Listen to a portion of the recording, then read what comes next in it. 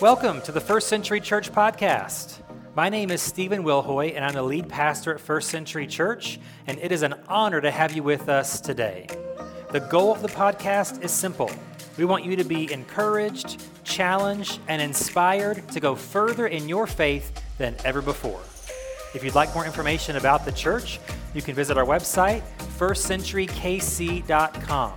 And if you happen to be in the Kansas City area anytime soon, we'd love to have you join us for one of our live gatherings to connect with you in person. Again, thanks for joining us today, and we hope that you enjoy today's message.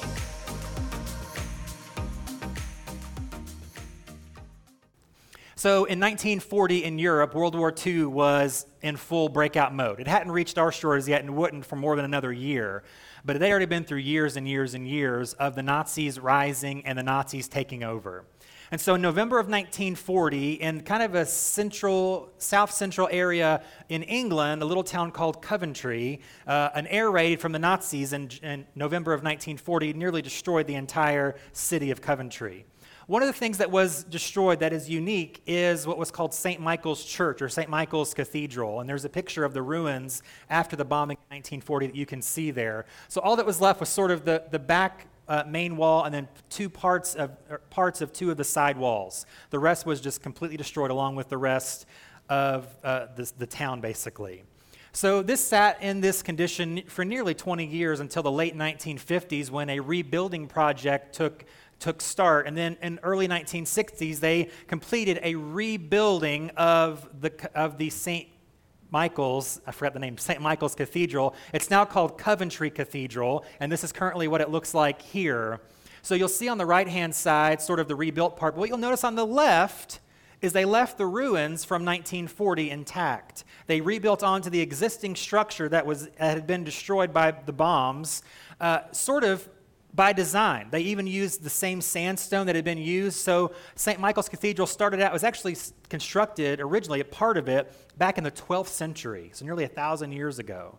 And it was constructed to sort of what it was pre-1940 back in the 14th century. So it existed for 600 years before it was destroyed, and they took similar sandstone to build this brand new, beautiful construction that is attached to the ruins. And so what this does is it connects the past to the present, and it serves as a reminder of what can happen, what seems like, even going back to sort of Genesis, when what's his name? Joseph, that's the guy. When Joseph told his brothers what you meant for evil, God intended for good. This is a great example of what that looks like. Or the idea of rebuilding beauty from ashes, as Isaiah talks about.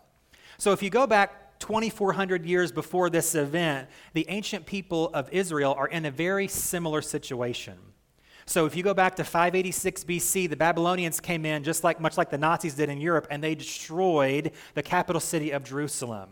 This was sort of the cherry on top for the Babylonians. They'd already been sort of invading for nearly 20 years at that point. The official time for this people called the exile had already been happening for nearly 2 decades before the city and the temple in Jerusalem are completely destroyed. And as we talked about the last 3 weeks, some of those people that were taken in the exile, Daniel, Ezekiel, some of those people, they've been living under this exile now for most of the rest of their lives.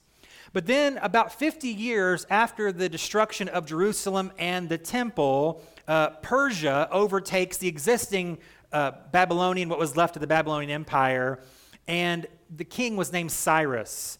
And we don't really know why he decided to do this, but for whatever reason, Cyrus in the late 530s BC decided to allow the Jews to go back to Jerusalem to rebuild their temple and worship their God and live kind of on their own again. We don't really know why he chose to do this, but that's what happens. And so kind of different wave after different wave of people. There's even lists in some of these prophetic books about this group this many people from this tribe and this family went back to start rebuilding, and that was the goal, to go back and rebuild the temple and their society and kind of start over building from the ashes.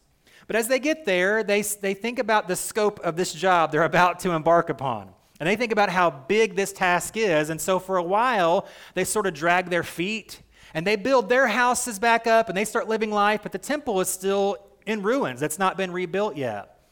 And so God raises up a leader named Zerubbabel, And he and another leader named Jeshua, it says the son of the high priest, they sort of tag team duo this thing to motivate the people to say, hey, we need to rebuild the temple. That's why we came back, right? We didn't just come back to build our own civilization, our own homes, our own neighborhoods. The main goal, the main idea is to rebuild the temple for worship to God. And so God uses them, as we'll talk about them a little bit today, but he also uses two prophets during this time as well. And that's who we're going to focus on as we journey through the Bible this year. Today we're going to talk about the prophets Haggai and Zechariah. So God uses these two prophets at the same time to prophesy together, kind of a short burst for them. I mean, Haggai is just 2 short chapters. Zechariah is a bit longer, but still seems like a very short spurt kind of thing. God has a very tight window. He needs to motivate the leaders, to motivate the people to rebuild the temple. And so he uses these two men to encourage Zerubbabel, because leading these people is not always an easy task. And if you've ever led anything, you know leading in general is never an easy task. Trying to corral people toward a common goal is not always easy. It can be discouraging at times. And so God brought these prophets into the picture to motivate Zerubbabel and Jeshua to then motivate the people, because the work he knew was going to be hard, sometimes slow, and so they needed a push as well.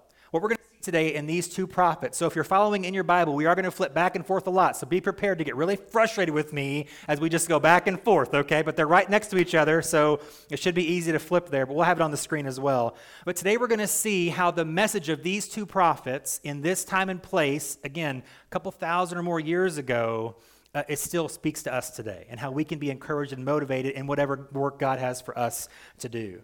So the people prepare to begin the work. Okay, they were going to start the rebuilding project here. And so let's start in Haggai chapter 2, and let's see what the prophet says here to Zerubbabel and to Jeshua and to the people here. Haggai chapter 2, verse 2, here's what it says. God says to Haggai, "Say this to Zerubbabel, son of Shealtiel, governor of Judah, and to Jeshua, son of Jehozadak, the high priest, and to the remnant of God's people there in the land. Does anyone remember this house, this temple, in its former splendor? How in comparison does it look to you now? It must seem like nothing at all. But now, the Lord says, be strong, Zerubbabel. Be strong, Jeshua, son of Jehozadak, the high priest. Be strong, all you people still left in the land. And now get to work, for I am with you, says the Lord of heaven's armies." So what we're going to see here for most of our time together today is really what I think is one main obstacle to us accomplishing God's purpose for our lives. And this is not just, everybody's going to have their own unique purpose, but this will translate to whatever God is calling you to do with your life, at your job, in your neighborhood, with your family, with your friends, with those with whom you have influence. God's called you to make some kind of difference, okay? And so whatever that looks like, there is one main obstacle that creeps up sort of like a hydra in a lot of different places to distract us from getting that work accomplished. And here's what it is. Basically, the idea is this: incorrect focus is going to discourage us from fulfilling God's plan for our lives. But it's going to look a lot of different ways. And so we're going to see that here today. That's sort of the main focus here, is incorrect focus that distracts us from accomplishing God's purpose for our lives. So we see here what we just read. Here's the first one. Sometimes we have improper focus because all we are focused on is how bad things used to be. He says, look, it's just in ruins. There's nothing here. It doesn't look like a whole lot, does it? Sometimes that's all we can focus on, is how bad things used to be. And what's unfortunate is our culture, our society champions victim mentality. Like the more that you can claim you're a victim in more and more categories, that's good for you. That's what our society says. I would argue that's completely backward. If you're going to accomplish anything, you can't focus on how hard it's been or how bad it is or how far you've been behind. But again, society, I don't know if it's intentionally for this reason or not, but when it does this, instead of uniting us together for common purposes, it actually divides us. It segments us, and as a society, it weakens us. So when our society says, hey, if you belong to this group, you're a victim. If you belong to this group, you're a victim. If you belong to both, you're a double victim. Look at you. Yay! And it's like, well, I can acknowledge that maybe these groups have been affected in a victim-type way. Maybe even me not fitting into that into those groups, I still would say I'm a victim in some way. We can acknowledge those things that have happened that maybe put us behind or that are not fair or that have taken place. We don't have to put our head in the sand, but to focus on that does no one any good. And so he says, hey, look at this. Doesn't look great right now, does it? Look, it's been burned to the ground. Your parents and grandparents had it really rotten because they lived through this. They were here to see their temple in flames, in ashes, while they were in Babylon. And so if we focus on this, it's not constructive, it's destructive. So we can't have our focus completely on how bad things have been. We also, in a similar way, can't put our focus on all of the mistakes in the past. Right? That's not helpful either, because what that does is it creates more fear and uncertainty for the future. When I obsess over all the mistakes that I've made or have a habit of making, then I'm fearful about doing anything. And I'm stuck here forever while life zooms past me, and I miss what God might have for me because I'm stuck in fear. When we obsess on those mistakes, those things in the past, it's not good. It keeps us from future success. And that's what condemnation is. So in the scripture in Romans 8 says, there is therefore now no condemnation to those who are in Christ Jesus. That's why that's so important. This is a tactic of the enemy against us, to continually remind us about how imperfect we are. And I don't know about you, I don't need any help in that department. I already know how imperfect I am. I already know I have hang-ups and issues, and I have sin, and I have all these things that I'm trying to work out. So I don't need the devil to jump and pile on top of me and say, yeah, you're rotten, you're terrible. Like, I don't need that. But that's what he does. And so we have to see that. That is not constructive. It is destructive. Again, we want to acknowledge sin. I'm not saying ignore those things. I'm not saying walk into the bear trap, people. That's not what there's a difference, though, between the Holy Spirit telling us what we should do and shouldn't do, to say, hey, you don't want to repeat. You're about to go in that. There's a difference between that and constantly being beaten down by condemnation. So we don't want to focus and obsess over those past mistakes and failures. We can notice these things, but we can't obsess over them. Our focus must be forward. Again, he points to the past briefly. Look at it. There's not much here. The rebuilding effort's going to be difficult and hard and long, but listen to me. He's saying, but now be strong and get to work. You see how he switches really quickly? Okay, it was hard, it was difficult, it is going to be hard and difficult, but now be strong, get to work. That's what he says. Get strong, be strong, and get to work. One more thing that I was going to mention briefly about the past. Sometimes our past is great. Maybe it's not been rough. Maybe like right now is harder than it was a few years ago. And so I wish I could go back there. I wish I could live in the good old days. I wish I could live in the heyday. That doesn't work either. Time only marches one direction, and it's forward. You can run the clock back every November all you want, and it's not going to do very much, is it? So we have to understand that. Sometimes we can't get out of the past. Sometimes we don't want to get out of the past, but neither one of those options works because it only works one direction. Our focus must be forward toward the future. So the people, they're barely starting to get the work in here, but they're getting discouraged. Because they're seeing, and maybe you've been like this before, you've tried to take on a big project and it's not going as fast as you would like or as fast as you thought it would. Like we even talked about with our home project last week, most projects that you do take 10 to 20% longer than you planned and cost 10 to 20% more than you thought it would. That's what they're experiencing as they begin this process of rebuilding the temple. And so let's go over to Zechariah chapter 4 and look at this. We'll look at another key verse later on, but one of the two, I think, key verses of this entire book is Zechariah 4, verse 10. And here's what it says. God says, do not despise these small beginnings, for the Lord rejoices to see the work begin, to see the plumb line in Zerubbabel's hand. So they're just getting started. Like the plumb line is like, is this foundation even? Can we build on what we've already got here? So they've just barely gotten started, and they're already discouraged by the lack of progress.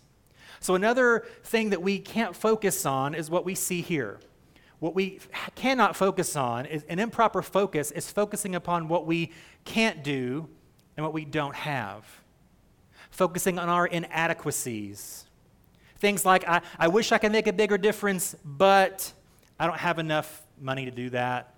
I don't have enough skills to make a difference. I don't have enough time to do all the things I want to do to make a real difference. Maybe sometimes we're scared to take a chance and try something new that God's pushing us toward, because then we lose a little bit more control of our life, of our time. And we're like, oh, I don't know about that. We focus on the inadequacies that we have, and that gets us nowhere. Sometimes we operate out of a scarcity mentality. Our immediate response to anything is, I can't. It won't work. It's not enough, my efforts. Like I'm trying and it's just not enough. And then what it grows into is then I'm not enough. I can't do anything right. I can't make a difference, right? You see how that spirals very quickly? When we focus on what we can't do and don't have, on our inadequacies, it never works. We can't get anything done that way. And this is made worse when we add to that, what we all do is play the comparison game. Because typically what we do, I've said this before, but I'll say it again, typically what we do in the comparison game is we compare someone else's highlight reel to our everyday. That's a dangerous game to play. It's actually a trap that we get ourselves into. We look at, just a few examples, you look at maybe somebody less experienced at work that advances past you and gets promoted past you. You're like, wait, how does that make sense? Well, we don't see what's behind the scenes. We don't see the things that it took maybe to propel them that way. We just make that comparison and then make a judgment about them and us based on that. It's a trap, this comparison game. Maybe someone younger that you know has more success than you do at your stage in life. Maybe someone else has more influence than you have and you wish that you could have that. Maybe others possess skills that you would die to have and you just can't make it happen. And so you compare that and then it just drags you down, and nothing gets done. It's because we're focusing on our inadequacies, what we don't have, what we can't do, what others are doing, what others have, and it just is never a healthy place to be. We can't be constructive in the work God has for us if that's our main focus. So we have to, one other thing too that we do is sometimes we'll look at what God has for us and maybe you've done this before, like let's say, for instance, you have a big, huge mug of coffee. I don't know if you're a coffee drinker, maybe that's too big. That seems pretty accurate, right? You have a big mug of coffee, amen, right? And let's say you walk into your carpeted bedroom and you spill that mug. If I don't drink coffee, so this doesn't relate to me, but if I were to do that, let's say I'm bringing this big mug to Kim and it's to the brim, and I trip over something like the cat or whatever, right? And it just goes everywhere, and the mug shatters on the carpet. My reaction is to be like, wow, that's not good. Like, you'd like take 5-10 seconds to then say, that's a huge mess. How am I ever going to clean that up? Not only to my satisfaction, but to my wife's satisfaction, Like, we're just going to have to rip the carpet out of the whole room. It's going to be a huge, and then I spiral about how big this project's going to be, how long it's going to take, how miserable it's going to be. If we focus on the scope of the whole thing, it is debilitating. It is discouraging. But the old adage is, how do you eat an elephant? One bite at a time. It's like, remember the hot dog eating contest that was last weekend? I just can't imagine that. Like, that to me is like, how do they do that? You know how they do it? One hot dog at a time. It's like, how did you eat 65 hot dogs in 10 minutes? One hot dog at a time, Just put that thing in the water and just down the gullet, brother, It's like, if I looked at a pile of 65, I would say even if a competitive eater looked at a pile of 65 hot dogs, they would say, that's a lot of hot dogs. But if they just aren't thinking about it, just one after the other, they're okay, somehow I did that. That's how we have to approach everything we do in life. Everything that God has for us is, okay, what's the next thing?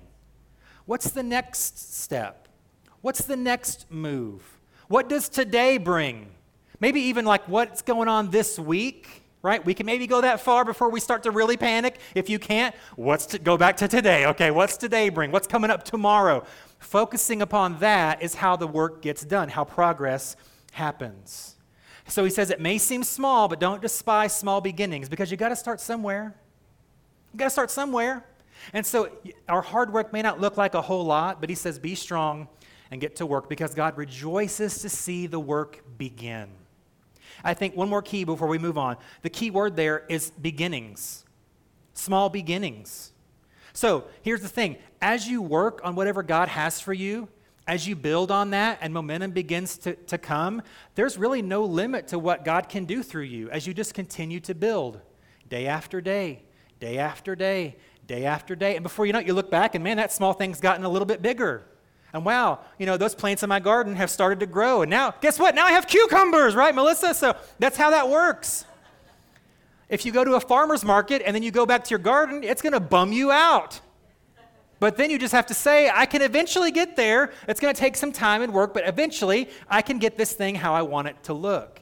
Everything starts small. And here's the thing. Even if the thing that God has for you ends up being small in the end, if your focus is, again, not on your inadequacies, but upon what God can do despite your inadequacies, then your focus is in the right place anyway. Because sometimes, guilty, you might look at what you're doing and think, well, it's not as big as I want it to be, or it's not grown as much as I'd like it to grow. But here's the thing. If I focus on, okay, God's doing something, don't despise small beginnings. If my focus is in the right place, then the results aren't going to affect me one way or the other as bad. I'm not going to get too high on myself when things grow. I'm not going to get too low when they don't. And that's a good place to have our focus. So let's continue on. They continue on in the work. They grind it out. They build. They start constructing. And then here's what Zechariah says. This is Zechariah chapter 8, starting at verse number 9, as the work continues here. He says, "This is what the Lord of heaven's army says. Be strong and finish the task. Ever since the laying of the foundation of the temple of the Lord of heaven's armies, you have heard what the prophets have been saying about completing the building. Before the work on the temple began, there were no jobs, no money to hire people or animals. No traveler was safe from the enemy, for there were enemies on all sides. I had turned everyone against each other. But now I will not treat the remnant of my people as I treated them before, says the Lord of heaven's armies. For I am planting seeds of peace and prosperity among you. The grapevines will be heavy with fruit. The earth will produce its crops, and the heavens will release the dew. Once more, I will cause the remnant in Judah and Israel to inherit these blessings.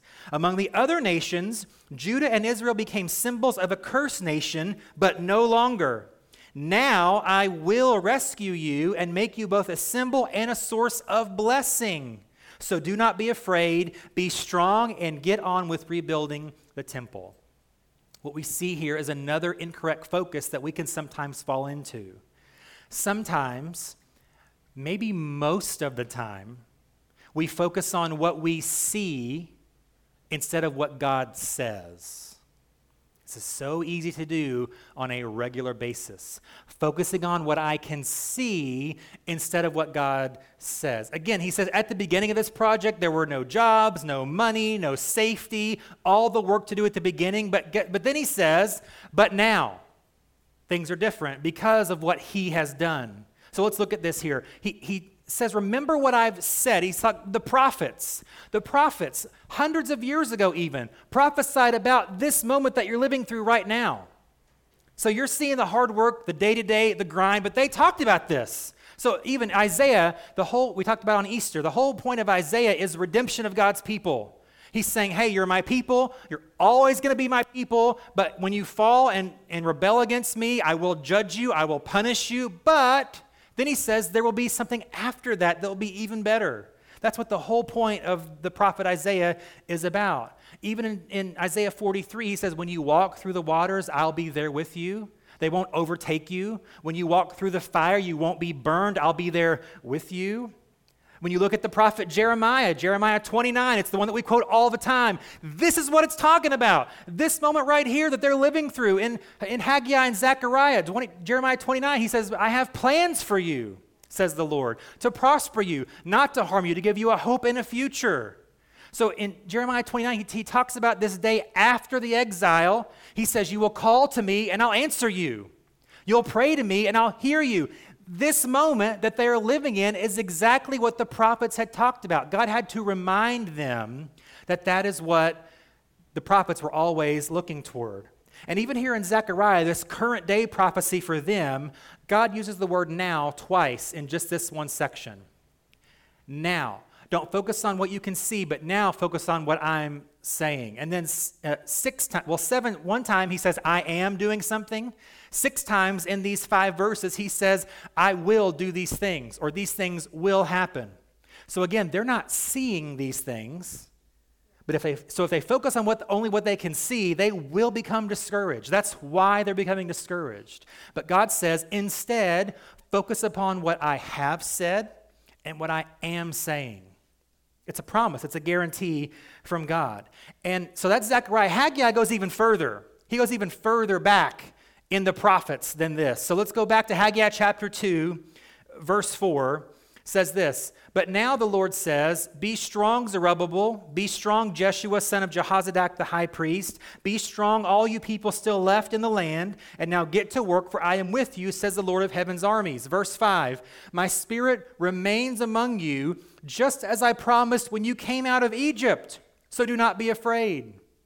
So not only when Zechariah talks about what the prophets have said, he's not just talking about like 100 years ago. That's a long time to go back to a promise that God made that now is being fulfilled, right? Haggai is going back 1,000 years. He's saying the same spirit that brought you out of Egypt a millennium ago is still faithfully with you now to complete this task. What seems too big for you right now, to God is nothing. He brought you out of 400 years of slavery in Egypt. You crossed a sea miraculously. Some of your ancestors that were faithful survived 40 years in the desert, built a brand new civilization. Their ancestors lived through civil war. Their ancestors lived through exile. And now here you are fulfilling this prophecy from 1,000 years ago. He's saying, I'm still with you. I promise to always be with you, to never leave you nor forsake you. That still means right now, 1,000 years later. So what they're saying is it's the same God. He is consistent. He is faithful. He doesn't fail. He cannot fail. One more, as we continue on in Haggai chapter 2, he actually has then a present day promise. So we've gone back a little bit, we've gone back a lot, but now he's saying, hey, here's what God's saying right now to you. Here's what he's saying. Haggai chapter 2, verse 6. "This is what the Lord of heaven's army says. In just a little while, I will again shake the heavens and the earth, the oceans and the dry land. I will shake all the nations, and the treasures of all the nations will be brought to this temple. I will fill this place with glory, says the Lord of heaven's armies. The silver is mine, and the gold is mine, says the Lord of heaven's armies." Here's the key here. "The future glory of this temple will be greater than its past glory, says the Lord of heaven's armies. And in this place I will bring peace. I, the Lord of heaven's armies, have spoken." So he's gone way back. He's gone back a little bit. Now he's saying, here's what God's saying right now through Haggai. He's saying, think about the splendor of what this temple used to be. It was a structure unlike anything else on the planet. It was majestic. I mean, if you read about the construction of the temple, the amount of gold, the amount of silver, the amount of things that were used, I mean, everything is literally covered in pure gold, right? This is like the most ornate structure you can ever begin to imagine. It is special, it is amazing, but even more important than that to the people was the holiness of what this structure represented. This is where they believed that God's presence would come and dwell. It would come and live there. There's even a sacred room in the very back, the Holy of Holies, where his presence just comes directly in. Even as you read, right before King Solomon dedicates the temple that's now destroyed, when you read it in 2 Chronicles 5 and 1 Kings 8, it says this, that right before the dedication, as everything's basically just finished, God decides to move in early, okay?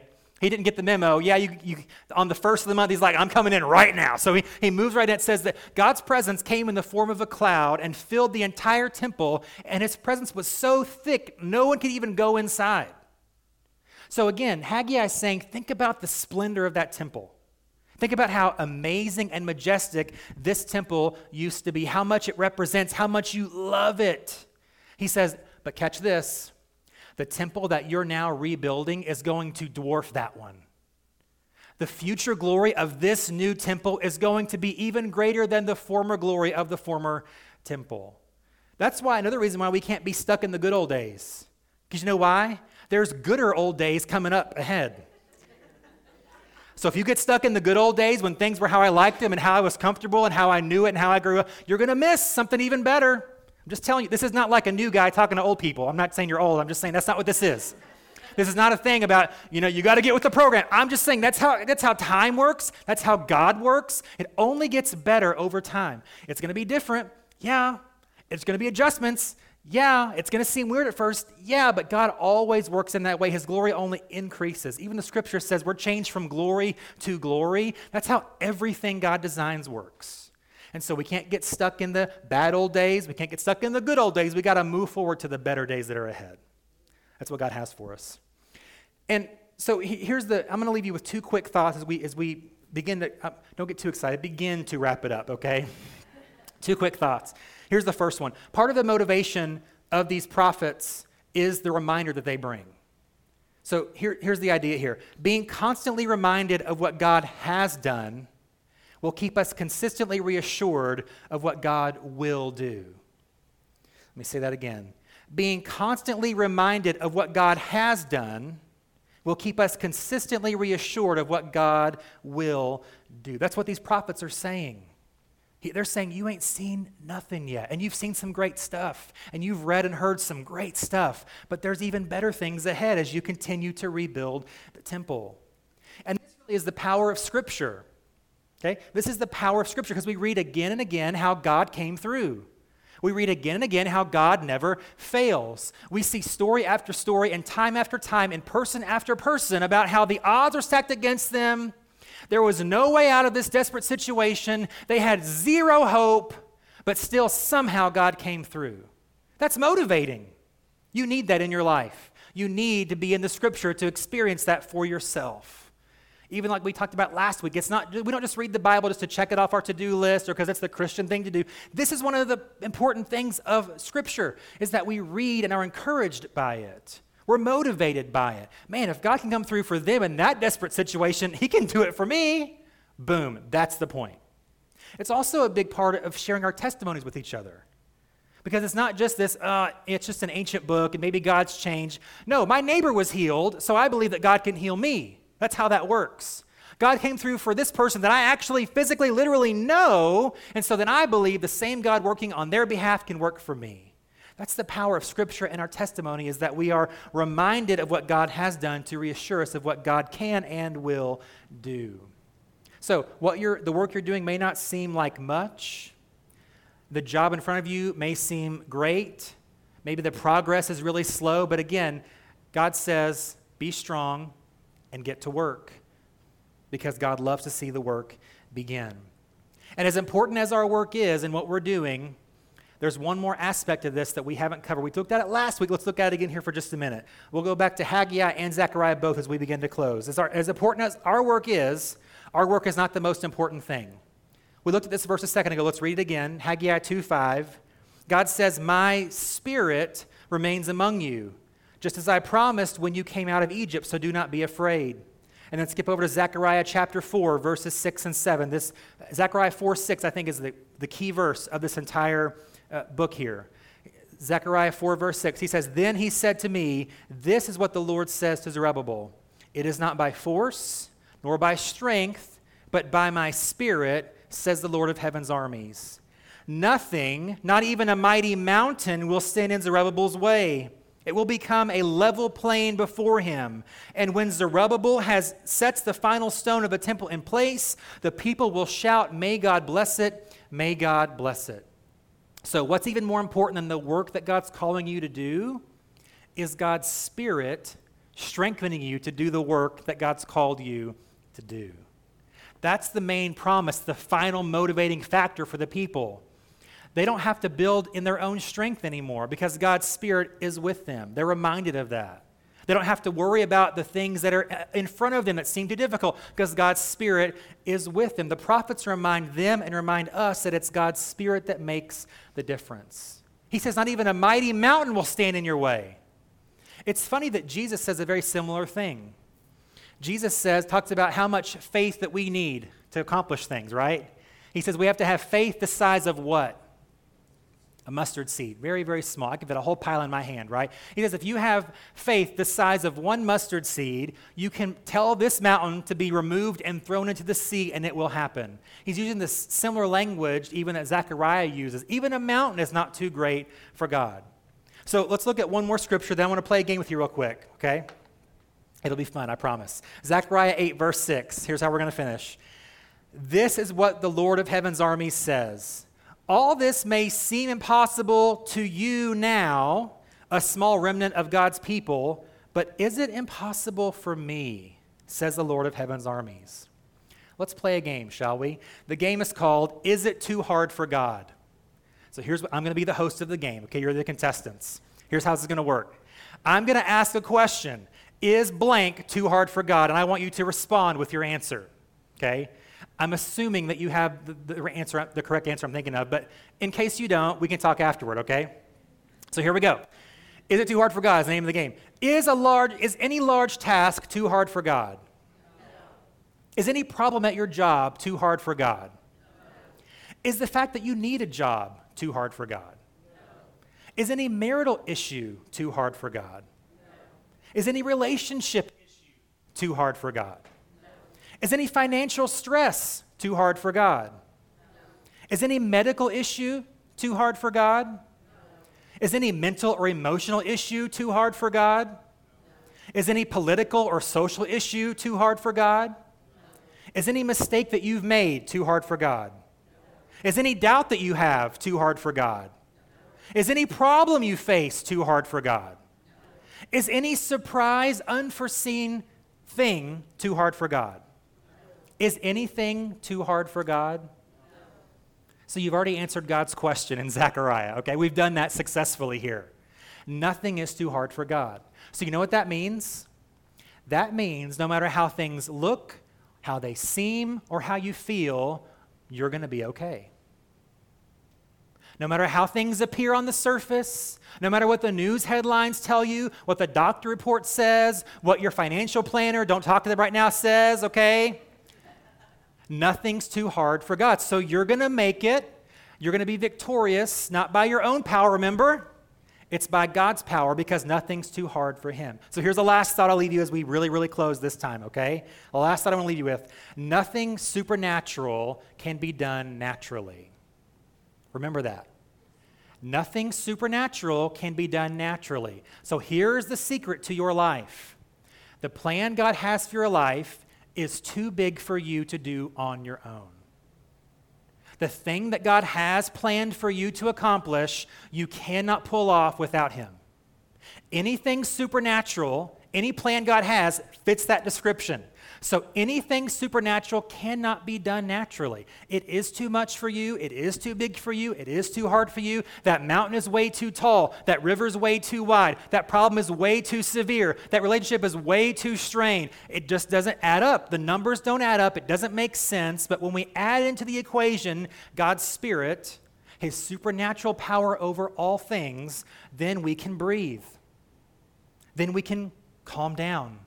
Then we can know by faith. Again, I don't see how that works. Like I don't know what you're going through. I'm telling you, this works every time.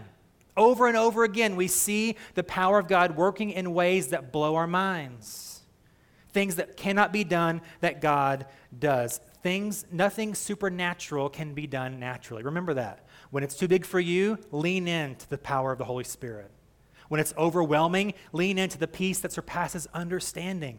When it's too great for you, like start lifted in prayer and in the Word, right? Let's get swole in the spiritual gym here, okay? Let's do that. That's what makes the difference. That's what wins the race. That's what, in the end of the day, gets us through any difficulty we face, is the reality that with his power, with his strength, nothing is impossible. So again, the work that you're doing may seem small and slow, but be strong and keep working. The work that you're doing may seem too much, but be encouraged and keep believing. As we keep our focus on the right thing and on the right one and on his power and his endless supply, we can successfully, victoriously accomplish anything that God has for us. Let's pray. God, we know that we all have work to do and things to accomplish. We know that you have a plan for us. And sometimes we focus on our inadequacy, on our inability, on our doubts and questions and fears. Help us instead to focus upon you. Sometimes we focus upon how big the task is or how much work it's going to take or how awkward or strange or new or different it's going to be. But help us to instead to focus upon you that never change. Sometimes we just get discouraged because we're not seeing a lot of results right now and things aren't happening and I don't know even what you're up to. Where are you? Help us to, instead of questioning that, to just focus on you. Sometimes we look at the things around us and they don't make sense and they seem impossible and we just get so overwhelmed. Help us to, instead of looking at what we see, to instead focus upon what you've said. upon what you've done, upon your faithfulness and your power over all things. I know in this room there are so many people that are dealing with so many things. Many of them are way bigger than they can handle. And that's kind of how you designed it. We need you. We need you in our lives. We need your power to overcome any obstacle that we face. And so we, as hard as it can be at times, strengthen us, encourage us, and motivate us to focus on you and only you. Not the mountain in our way, not the river we can't cross, not the problem that we can't figure out, not the issue that has just come in so many different directions, not the mistakes that we've made, not the ruts that we've gotten ourselves into, but focus strictly and solely upon you, the God of the universe, the God of all power and authority to do anything and everything, even the impossible. Help us to be encouraged and motivated today by your Spirit, by your power, to successfully accomplish the work that you have for us to do. It's so important. So help us to do that, but by your strength, by your power, and by your Spirit. So I pray that we leave this place today encouraged and motivated to just take it and just do the work and remain strong in the power of your Spirit. And I thank you for it in Jesus' name. Amen.